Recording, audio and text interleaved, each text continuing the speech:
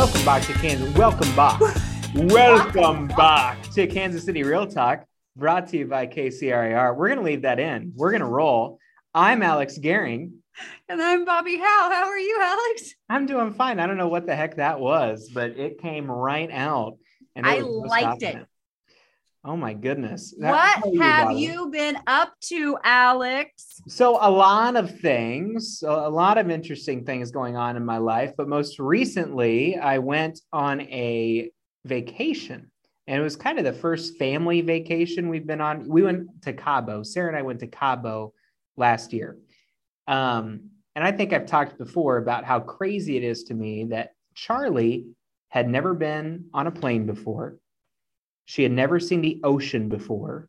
She had never touched the ocean before. I mean, all of these things that she's never done. And by the time I was her age, I had done all of that stuff quite a bit. The other thing that we learned about Charlie is that she really hasn't been out to eat very much either, because COVID kind of kept her from going out a lot. And we didn't really ever get back in the grain of going out as much as we did pre-COVID. And that's probably a good thing, honestly, for our health. So we took Charlie on this vacation. We got all sorts of cute pictures of her on the flight, and she was great on the flight. She loved all of that. We went to San Diego, stayed on Coronado Island at the Hotel del Coronado.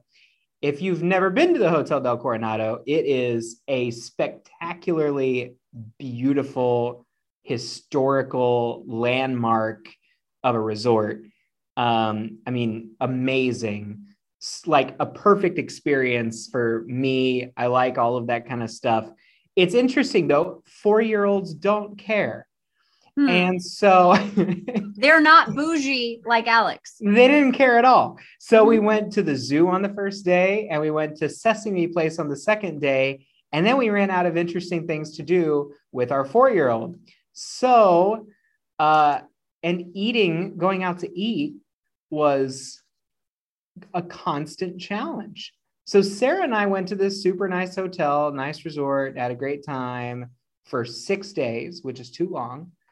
And we didn't get to really relax at all. Of course, this is our first vacation with a child. We should have known better. People tried to tell us. We tried to tell them that our kid was different.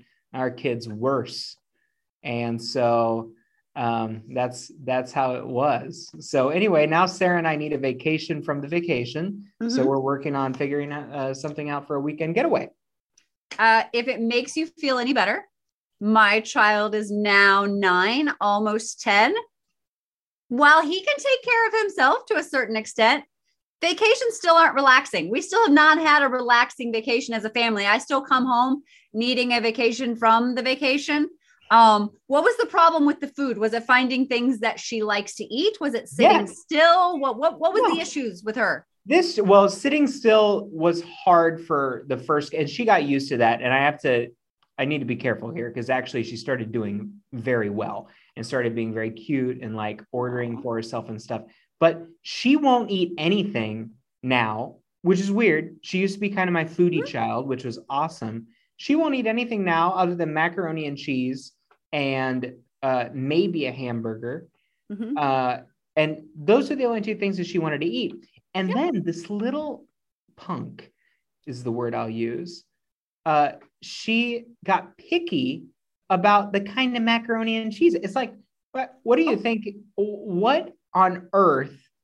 You know, I don't know. I don't understand children, apparently. But yeah, she got picky about the type of cheese that needed to be on the macaroni and cheese, got picky about the burger. She wouldn't eat the burger if it was too thick. And I'd be like, well, let's just squeeze it down just a little bit. And she's like, it was too thick, though. Right. I'm not eating it. It was too thick. I swear to God, this child might not. Same mass is still there, Dad.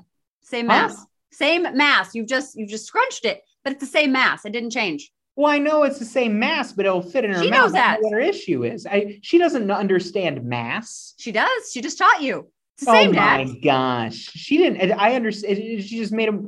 Whatever. I don't know. I thought she was nuts, but we had a great time. Made some wonderful memories. Also had a very stressful time and made some memories that will be fun to look back on later on, but aren't so fond right now. Understood. Also, My child, who used to be a fairly good eater, there was a period of time in his life, maybe between 2 and 3, where he was a good eater. Yeah. To this day, will only eat Kraft macaroni and cheese. Like if it's an off-brand, no, or if it's Velveeta or it's Rotel or the Circle Rotini pasta, we're not going anywhere near it. If it's not Kraft macaroni and cheese, there is a serious problem. And he'll only eat like chicken nuggets and maybe a taco, but maybe not. But taco was just going to be meat and cheese, nothing else. Like tacos are they're a non-starter. Oh, that's only been since he was 8. So it's only like in the last year and a half that he started having tacos, but that's because he was at a friend's house. That's what everybody else ate. So to fit in, he had to have that. So it doesn't get better apparently with age. It's craziness. I ate everything when I was there. I ate food at that age. I was eating all of the food, like junk food. He won't even eat junk food. I was told if you don't eat this, you're not going to eat. Right. And then I was also taught, this person made this food for you. Don't be a jerk. Right. Which I've tried to tell her that. For some reason, it doesn't go over very well. So she don't care. Mine doesn't care. Mine will just starve.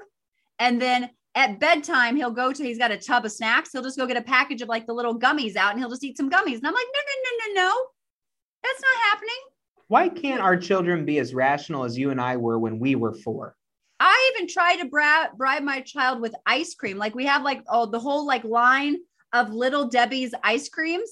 Yeah. The Star Crunch is really good, by the way. And so is the Nutty Butters, whatever they are. The really good too. Yeah. If you even try one bite of what mom and dad are eating, you can have some ice cream. He's like, no, I don't want to try it.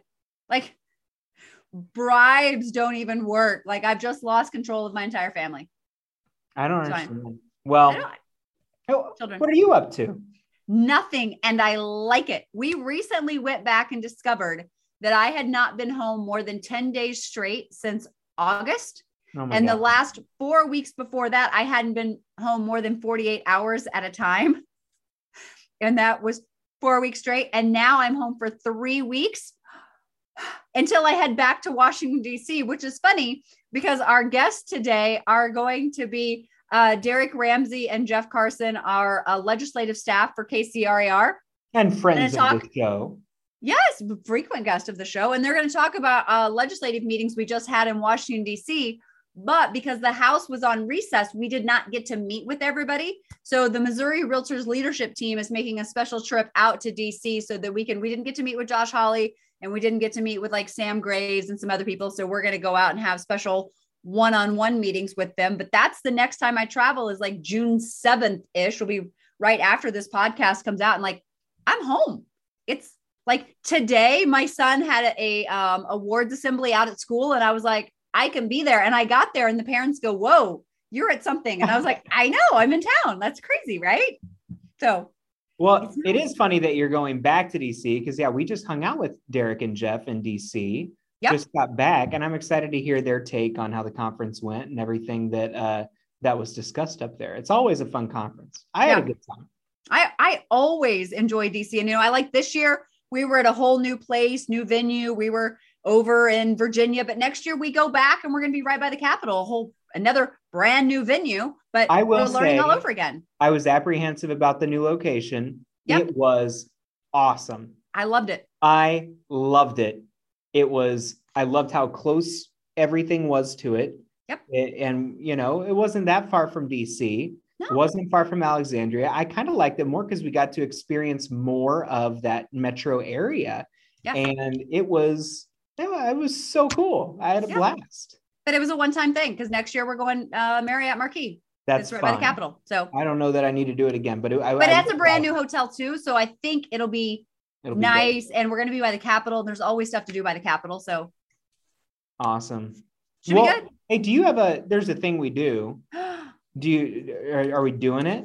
Are we doing the thing we do? So doing it. Wow. That could totally be taken out of context. We are going to do the thing that I do on the podcast. And that's the only thing we're doing. Thank you. You're welcome. You asked the question. Well, you took it far. Well, that's what I do. Have you met me? I have the mind of a 13-year-old boy. That's why my friends like me. No realtors have minds in the gutter. I don't understand why you would even think that any of them would think anything of that. We all do. Bobbi's book. Casey. All right. Book bit we are going to do today. And I cannot believe I've not done this book because I use video clips from her all the time. We're doing the 5-second rule by Mel Robbins. So the book is a simple tool that undercoats, or it undercuts the psychological weapons your brain employs to keep you from taking action, which allows you to procrastinate less, live happier, and reach your goals. So my quote from the book is, you can't control how you feel, but you can always control how you act. I feel like that's a conversation I have with my child all the time. Can't control your emotions, but you can control how you react to the things that happen to you. So the 3 life lessons from the book is lesson number 1 is that the 5-second rule builds courage like compounding interest. When we read stories about our heroes or biographies of our historical figures, we tend to see people of extraordinary courage and bravery, but that's not the case. They were just as shy, anxious, and afraid as you and I. It just so happened that throughout their life, they made a lot of small, courageous choices that added up. And now that's all we remember about those people. So from small acts of courage, more courage will follow. And the second lesson from the book is you can stop waiting for the right time because it will never come for 3 reasons. And the 3 reasons why the right time will never come is that number 1, change is always new. The second thing is it always comes with uncertainty.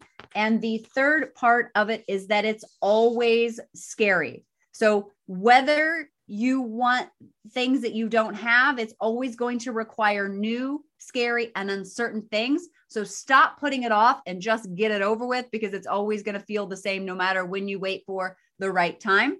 And the third lesson is feelings are just suggestions, which is why you should use psychological intervention to override them.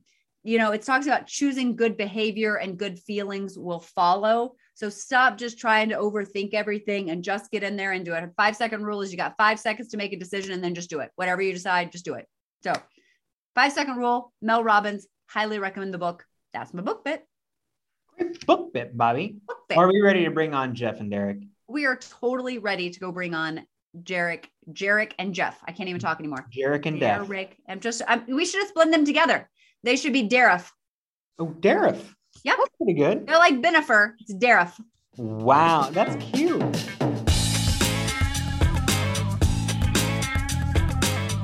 The UMKC Realtor Leadership Academy is a 7-month program that brings 3 core themes into the classroom: industry context, regional leadership, and practice management.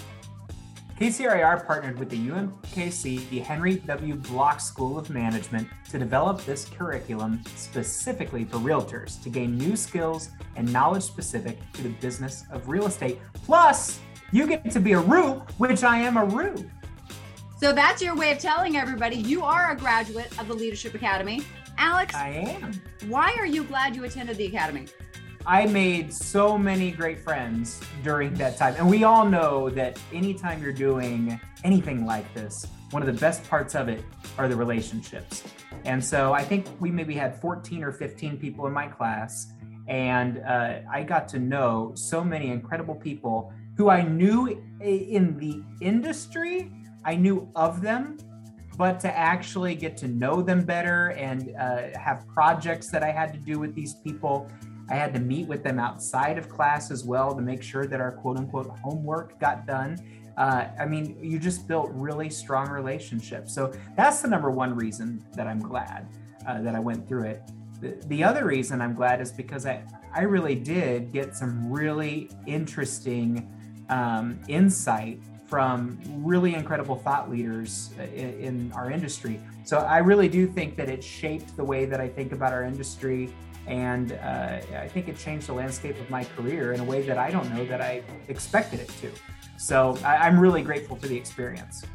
So if you're interested in applying for the UMKC Realtor Leadership Academy, go to www.kcrar.com/Leadership Academy to learn more.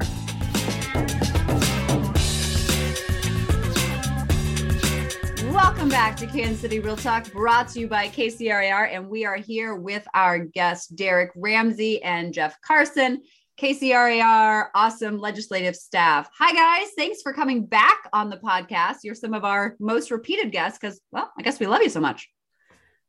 We appreciate that. Good to see y'all. It's good to see you. Great to be back. A distance. It's all good. All right. So we just got back from DC and our legislative meetings, even though I still want to call them mid-year. What were some of our priorities as a national association that we talked about during these meetings? Yeah, so this year was all about inventory and supply. What we're facing in Kansas City, everyone across the country is facing, and we're looking to our leaders in Washington to try and provide a little assistance to kind of clean up some of the inventory, produce some more supply, and really get the affordability under control.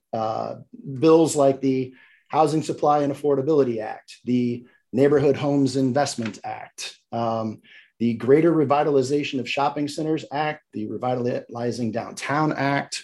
They all have these grand names, and all will help in some fashion to increase supply, free up some inventory. Like everything, the question is how to pay for it. Unfortunately, nothing's really moving right now in DC, but we did meet with our representatives, our senators, presented the talking points. Our NAR staff is there on a daily basis trying to push these priorities. And so that was the overriding message that we delivered to our members of Congress. Yeah, it seems like it was about affordability, attainability, inventory, and fair housing. And it's unfortunate sometimes when you go to DC, you almost feel like nothing ever gets moving in DC. But does it prevent us from going there and taking the message that we took, and hopefully making some headway in some way, even if it's little steps along the way? Well, and one of our Hill visits wasn't able to be in DC this year. You guys got to meet with Sharice Davids on Tuesday. Is that right? Yes, the House was on recess. So we met with Senator Roger Marshall and Senator Jerry Moran, and we have scheduled in-district meetings with our representatives. And yes, Congresswoman Sharice Davids was in our office on Tuesday, and so we had a great meeting with her. And she's always very positive. She has a 100% voting record with the Realtors, so she's been very supportive of our issues during her freshman's term in Congress. And so we enjoy her being here. And I think what's fun about listening to her is she really listens to us. I mean, the entire time she was up front with Andrew, she was taking down her own notes. She wasn't relying on staff person to write these things down. She was literally taking her own notes and coming back with questions. So it was it's nice when you see that, because it seems like she's really taking an interest in our issues. It always feels like she's wanting to learn more about what we're dealing with. And Absolutely. She doesn't come off as somebody who's going to pretend like she's already heard everything that we've said. Yeah. And I always appreciate hearing her. I'm curious, if you were going to talk to somebody who has never been on a Hill visit before, what would you tell them to expect, and what advice would you give them? Because I think there are a lot of people who are intimidated by that process, and they shouldn't be. I mean, those people are there to listen to us. We are their constituents, right? They're there to help us and to advocate for us. So what would you tell people who are maybe a little bit intimidated by the process? What should they expect? And are they welcome to come on this trip at some point and help us with these Hill visits? Absolutely. The more the merrier. I would say, with our delegation, both on the Missouri and the Kansas side, they're very welcoming. They're always glad to meet with us, even if we can't get the full time with the member of Congress or the senator. We get great time with their staff. Jeff and I's job is to follow up with their staff with any questions that the congressman or the senator may have had. But it's really those stories that our members bring to the table that resonate with the members of Congress. Again, Jeff and I can talk numbers and budgets and such with their staff, but the congressmen, the senators want to hear how that works back in their district. What are the homeowners in their district facing? What can they do as federal elected officials to help ease the burden, help with supply, with inventory, just help people achieve the American dream. And that's where the value of our members in DC really comes in. And, when I was federal political coordinator to Congressman Yoder a few years ago, I always tried to get people set up with their stories. My job as the FPC was to introduce the topics, talk to them about the bills that are out there. But then I tried to go around the room and have people tell the stories of what it really means to a homeowner or a home buyer in the 3rd Congressional District, why it's important and what it does. I mean, that's what they need to hear. They need to hear how it impacts the people that live in their district and who vote in their district. So I think that's what's the most impactful. And I just try to tell members, first of all, yes, the more the merrier. We want you there. Those stories are the ones that make the most impact. I'd like to say it's all about me. It's all about Derek and the FPCs, but really it's about the stories that are told around that room are the ones that make the most impact. Yeah, I think for people that have never been involved in this, when we talk about the NAR annual meeting that happens every year in November, people can have a pretty good idea of how a convention or a conference goes. But when we start talking about the legislative meetings, it's nothing like a regular conference in any way, shape, or form. Yeah, there's some NAR committee meetings that go on, but there's just a different mindset and there's a different vibe. And there's like mid-year meetings, legislative meetings, whatever you want to call them, are my favorite that I go to every single year of anything that I attend. Talk to us a little bit, those people that have never been involved before, which walked through the process of what a Capitol visit, but talked about the entire meeting and what the focus is. Because I realized I just jumped into saying, what were our legislative priorities? Well, if nobody's ever been to one of these meetings, what are you talking about as far as a legislative priority and how does all of this work? How does NAR and Missouri and Kansas come together to get our voice heard through what we do there? Bobbi, that's a good question. And I look at, by the way, mid-year legislative, whatever you want to call them, is my favorite meeting and has been for more than 20 years. I think the vibe is different because I think it's a working vibe. I think when we go to DC, I think we all feel like we're working. The fall meetings are a little bit different. There's a little bit more of a fun factor, those kinds of things. But I think everybody kind of looks at it that we have work to do in Washington.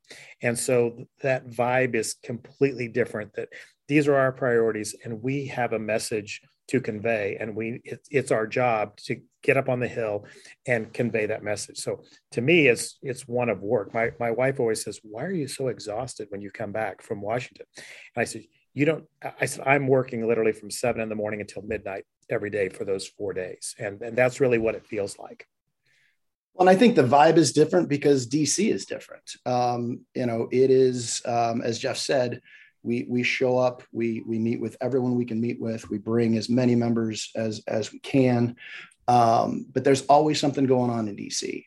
When we were there this last time, Monday evening, the Roe v. Wade leak dropped, and I happened to be on the Hill that evening, and we wandered over to the Supreme Court building where the protesters were already starting to mount on both sides.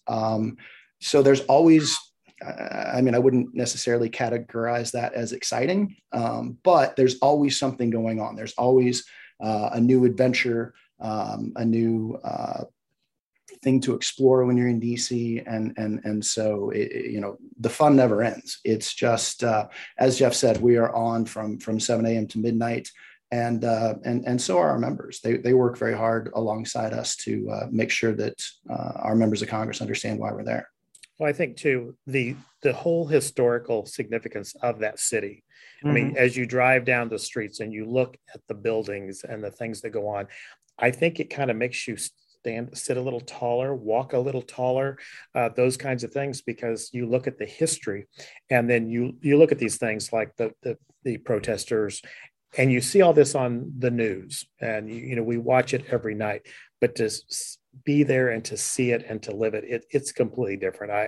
I always tell everybody, if you ever have a chance to go to Washington, take that opportunity and go. And at every meeting I attend, I try to encourage people to come to the legislative meetings in May, because they are by far the best. Talking about being there and being a part of history happening, oftentimes while we're there, like the things you see on national news are happening right there in front of us. Derek, you gave a great example of while we were there, the Roe v. Wade leak happened. And that, even like, without getting political or taking sides in all of this, even though we're talking about political things and talking about DC, is while we were there at Missouri, we had a luncheon scheduled with Senators Roy Blunt and Josh Hawley. Just knowing the political sides, knowing the protesters, knowing everything that happened, Roy was still able to come join our luncheon because of security concerns. Josh Hawley was not able to leave his office building and come out. And it's like, that was affecting us in real life in Missouri. And it brought to life some of these things that are happening nationwide aren't just so far away. They're a part of our daily lives and what we're going back. I want to take a quick step back just so it doesn't get lost in the shuffle. Talking about the legislative priorities that we have, this year, talking about housing affordability, talking about supply issues. Derek, you mentioned a couple of bills, but Derek or Jeff, can you talk a little bit about what any of those bills, how they propose to help housing supply or help affordability or any of that, as opposed to just giving bill names? Can we talk a little bit about what those bills are supposed to do? Yeah. So it's supposed to do is a good way to put it. They each try to get at the inventory and supply question from a little bit different angle. We work very closely with our local HBA, and we hear from them all the struggles that their members are having, finding subcontractors, getting materials in, just getting a home completed on the schedule and delivered on the time that they promised. So it goes to kind of the supply chain issues, which are faced in every industry, and housing is having that issue as well to a great degree. And we're learning more as this problem keeps getting worse. I think the challenge is, how do you find something that's a little more ready-made? And that's what a lot of these bills are facing with, the commercial properties are changing somewhat. The use, companies don't need 10,000 square feet for their office staff anymore. Some companies aren't even back in the office and may never be. So Congress is trying to find incentives to convert those properties into residential, perhaps into some low-income housing, some temporary homeless facilities, things like that, to partner with the local organizations, local cities, counties, municipalities, to find short-term and long-term solutions to the housing crisis that we're facing right now. There's no silver bullet that's going to change it, but I think Congress is doing what they can through the 4 bills I mentioned, and there are other efforts going on behind the scenes to really try and help the cities address those concerns, because it's a nationwide problem.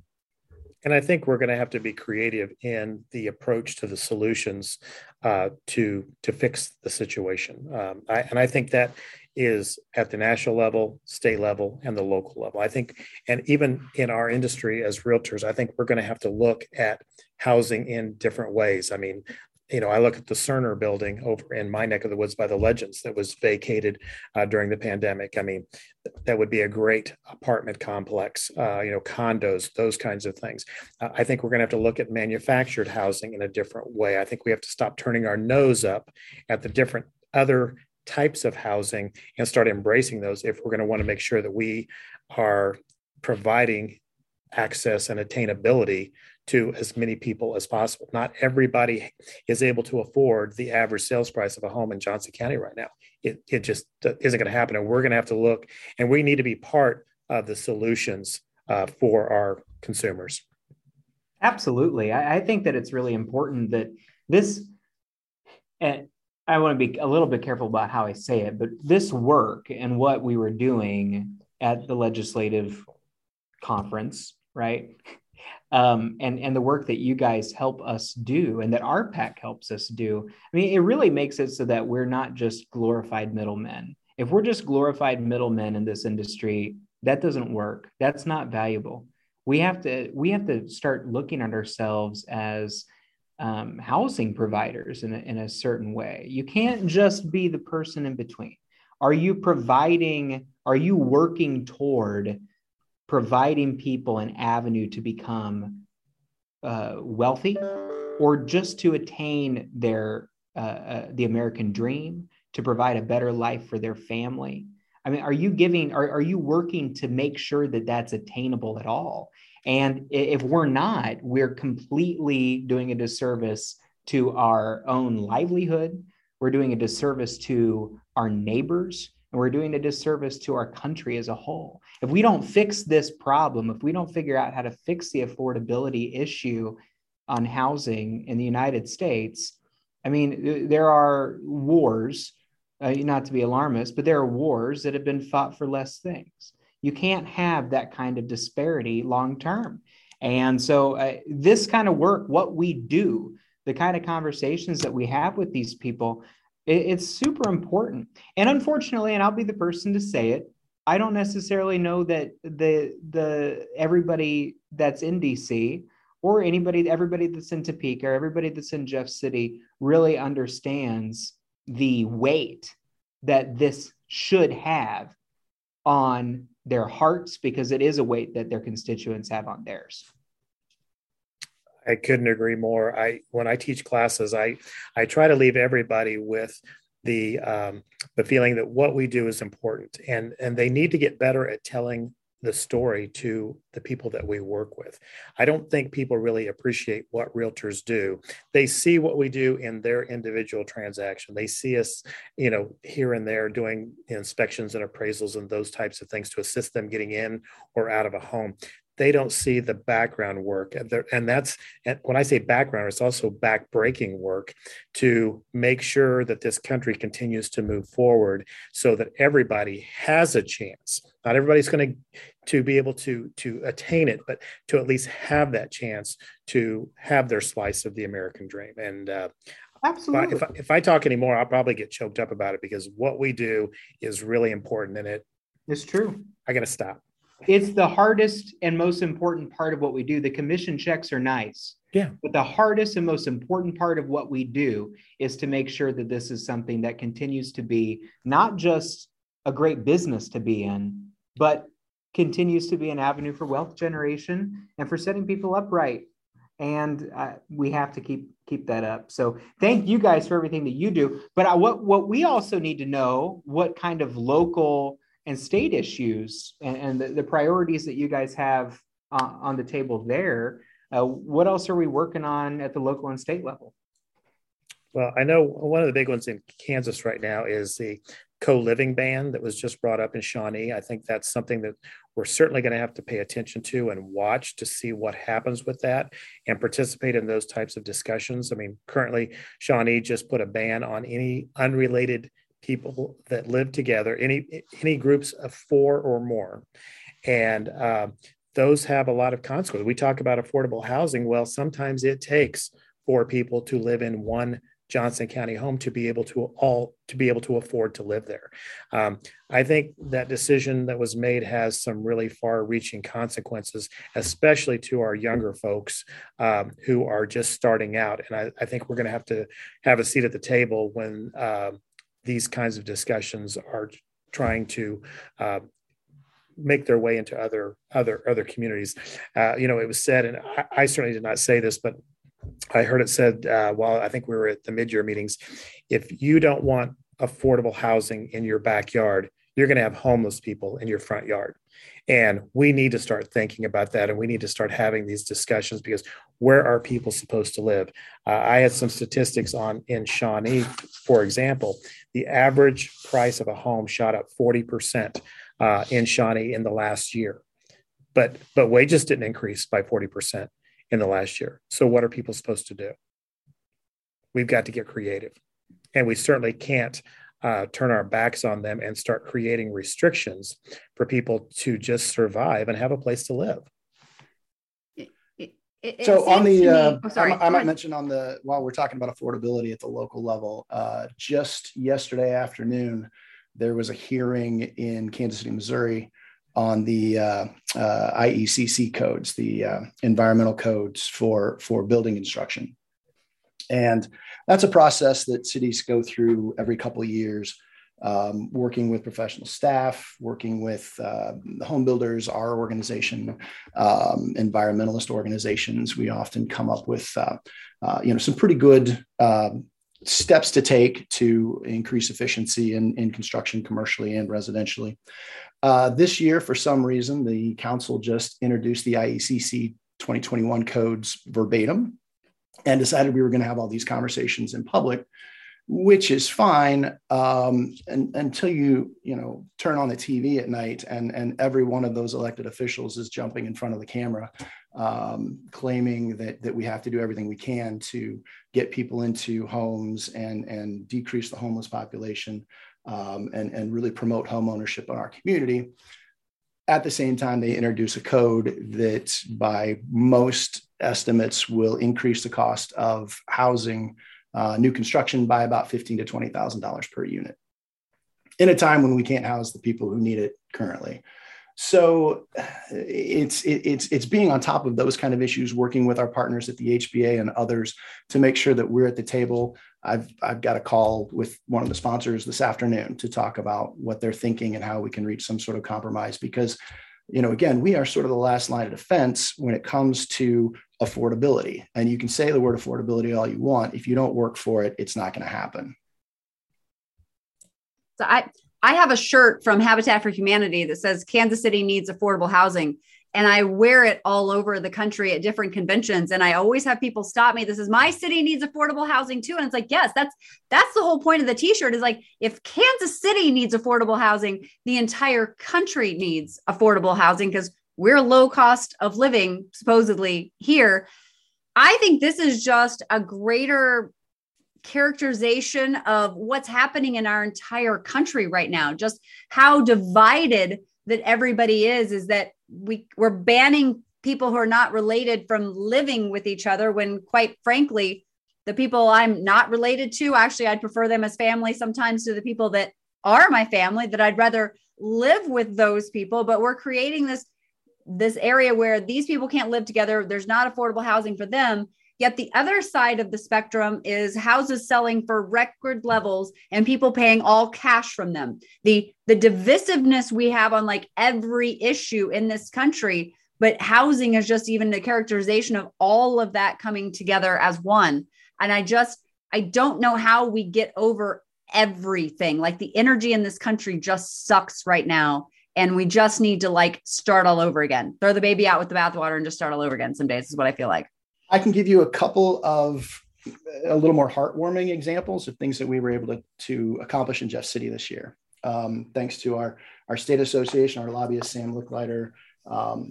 Just like in DC, it's difficult to get anything across the finish line.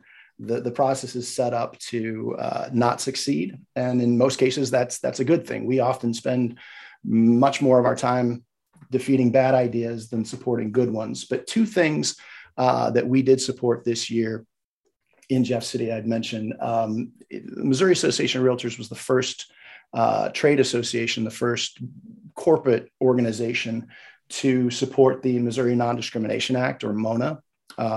Unfortunately, that did not get across the finish line. There were 3 bills this year, 2 in the House and 1 in the Senate.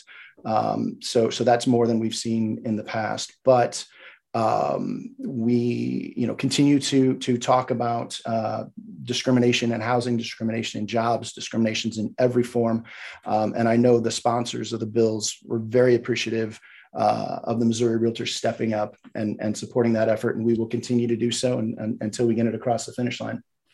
The other thing I wanted to mention that did get passed is mandatory removal of restrictive covenants in deed filings. So restrictive covenants, discrimination on a number of characteristics have been illegal for years, but there's not an easy mechanism to remove them from neighborhood covenants when you file a deed. So this creates a requirement that be done. It creates a process for that to be done.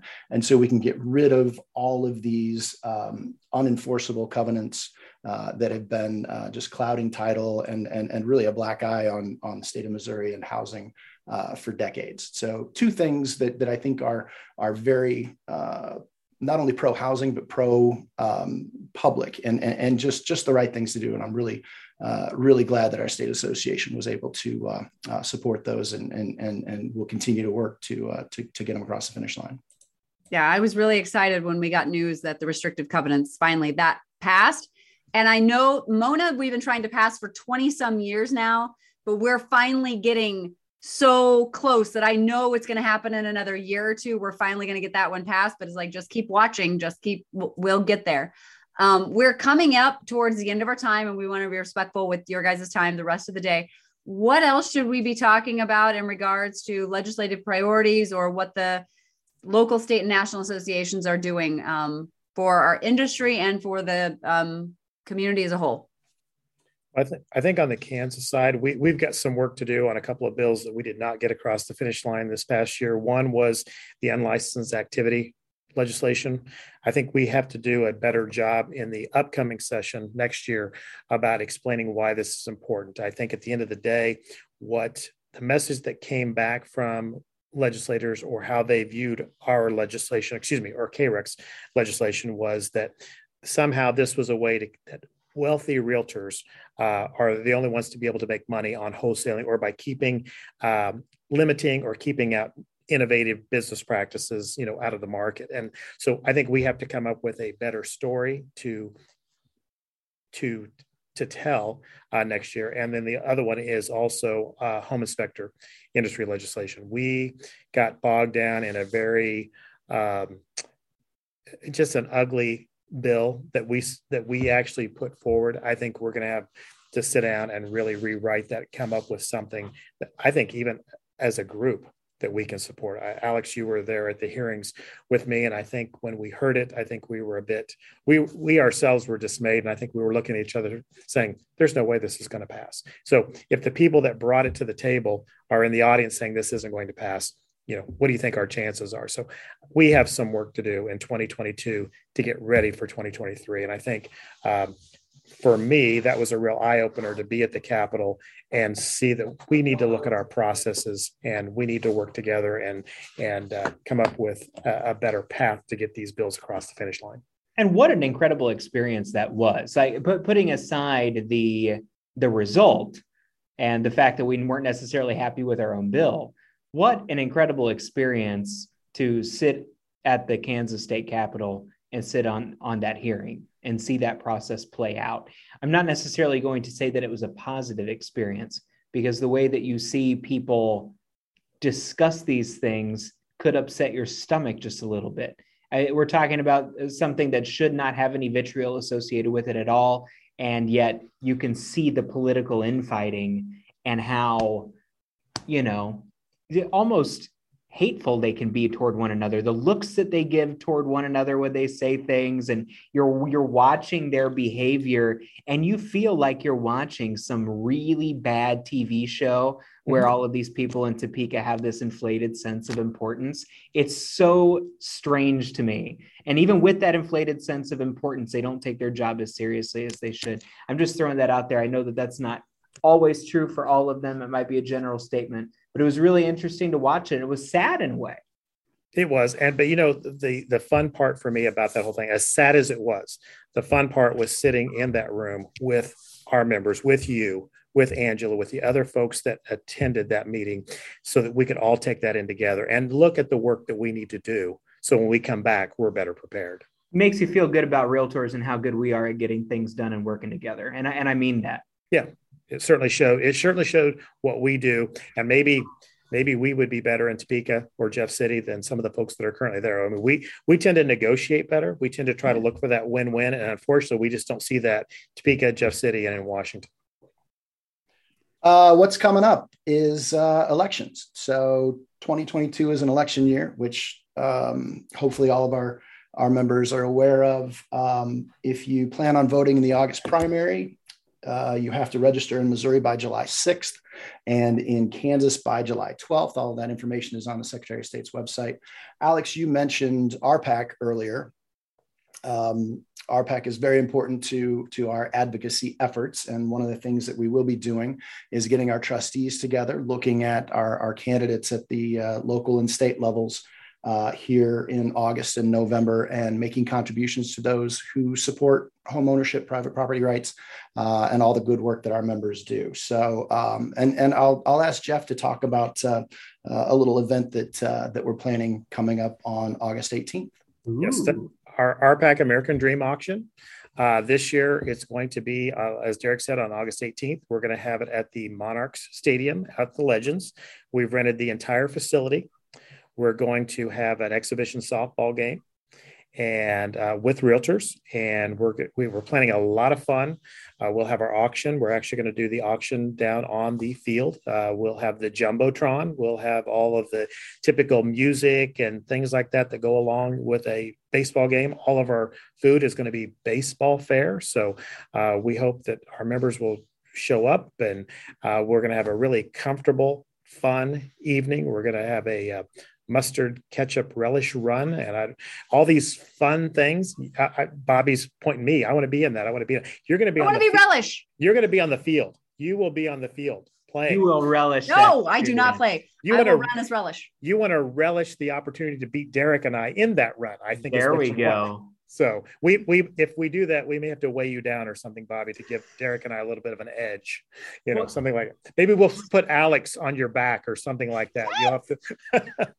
There we go. Softball is the one where it's kind of like baseball, but in order to get them out, you take the ball and you throw it at them as hard as you can and try to hit them with it, right? It's like dodgeball and baseball combined. You know what? You guys are calling the shots. If that's how you want to play it, we can do that. We're bringing a tee out for those people that have a little harder time hitting.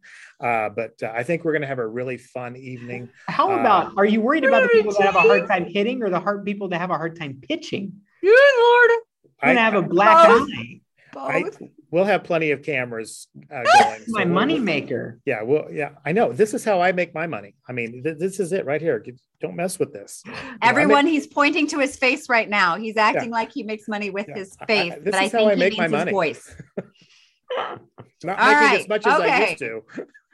We've ran over with you guys, and that's okay. I'm really excited for the RPAC auction now, as long as I get to be relish. Also, the costume might be a little large, so that might hold me up a little bit. I'm just saying. Okay. Thank you guys for being our guest today. It's always fun having you both on here. You're good yin and yang to each other. So thank you for your time. We appreciate you, and we will see you soon. Thanks for having us. Thanks, guys. Thank you for what you do as well.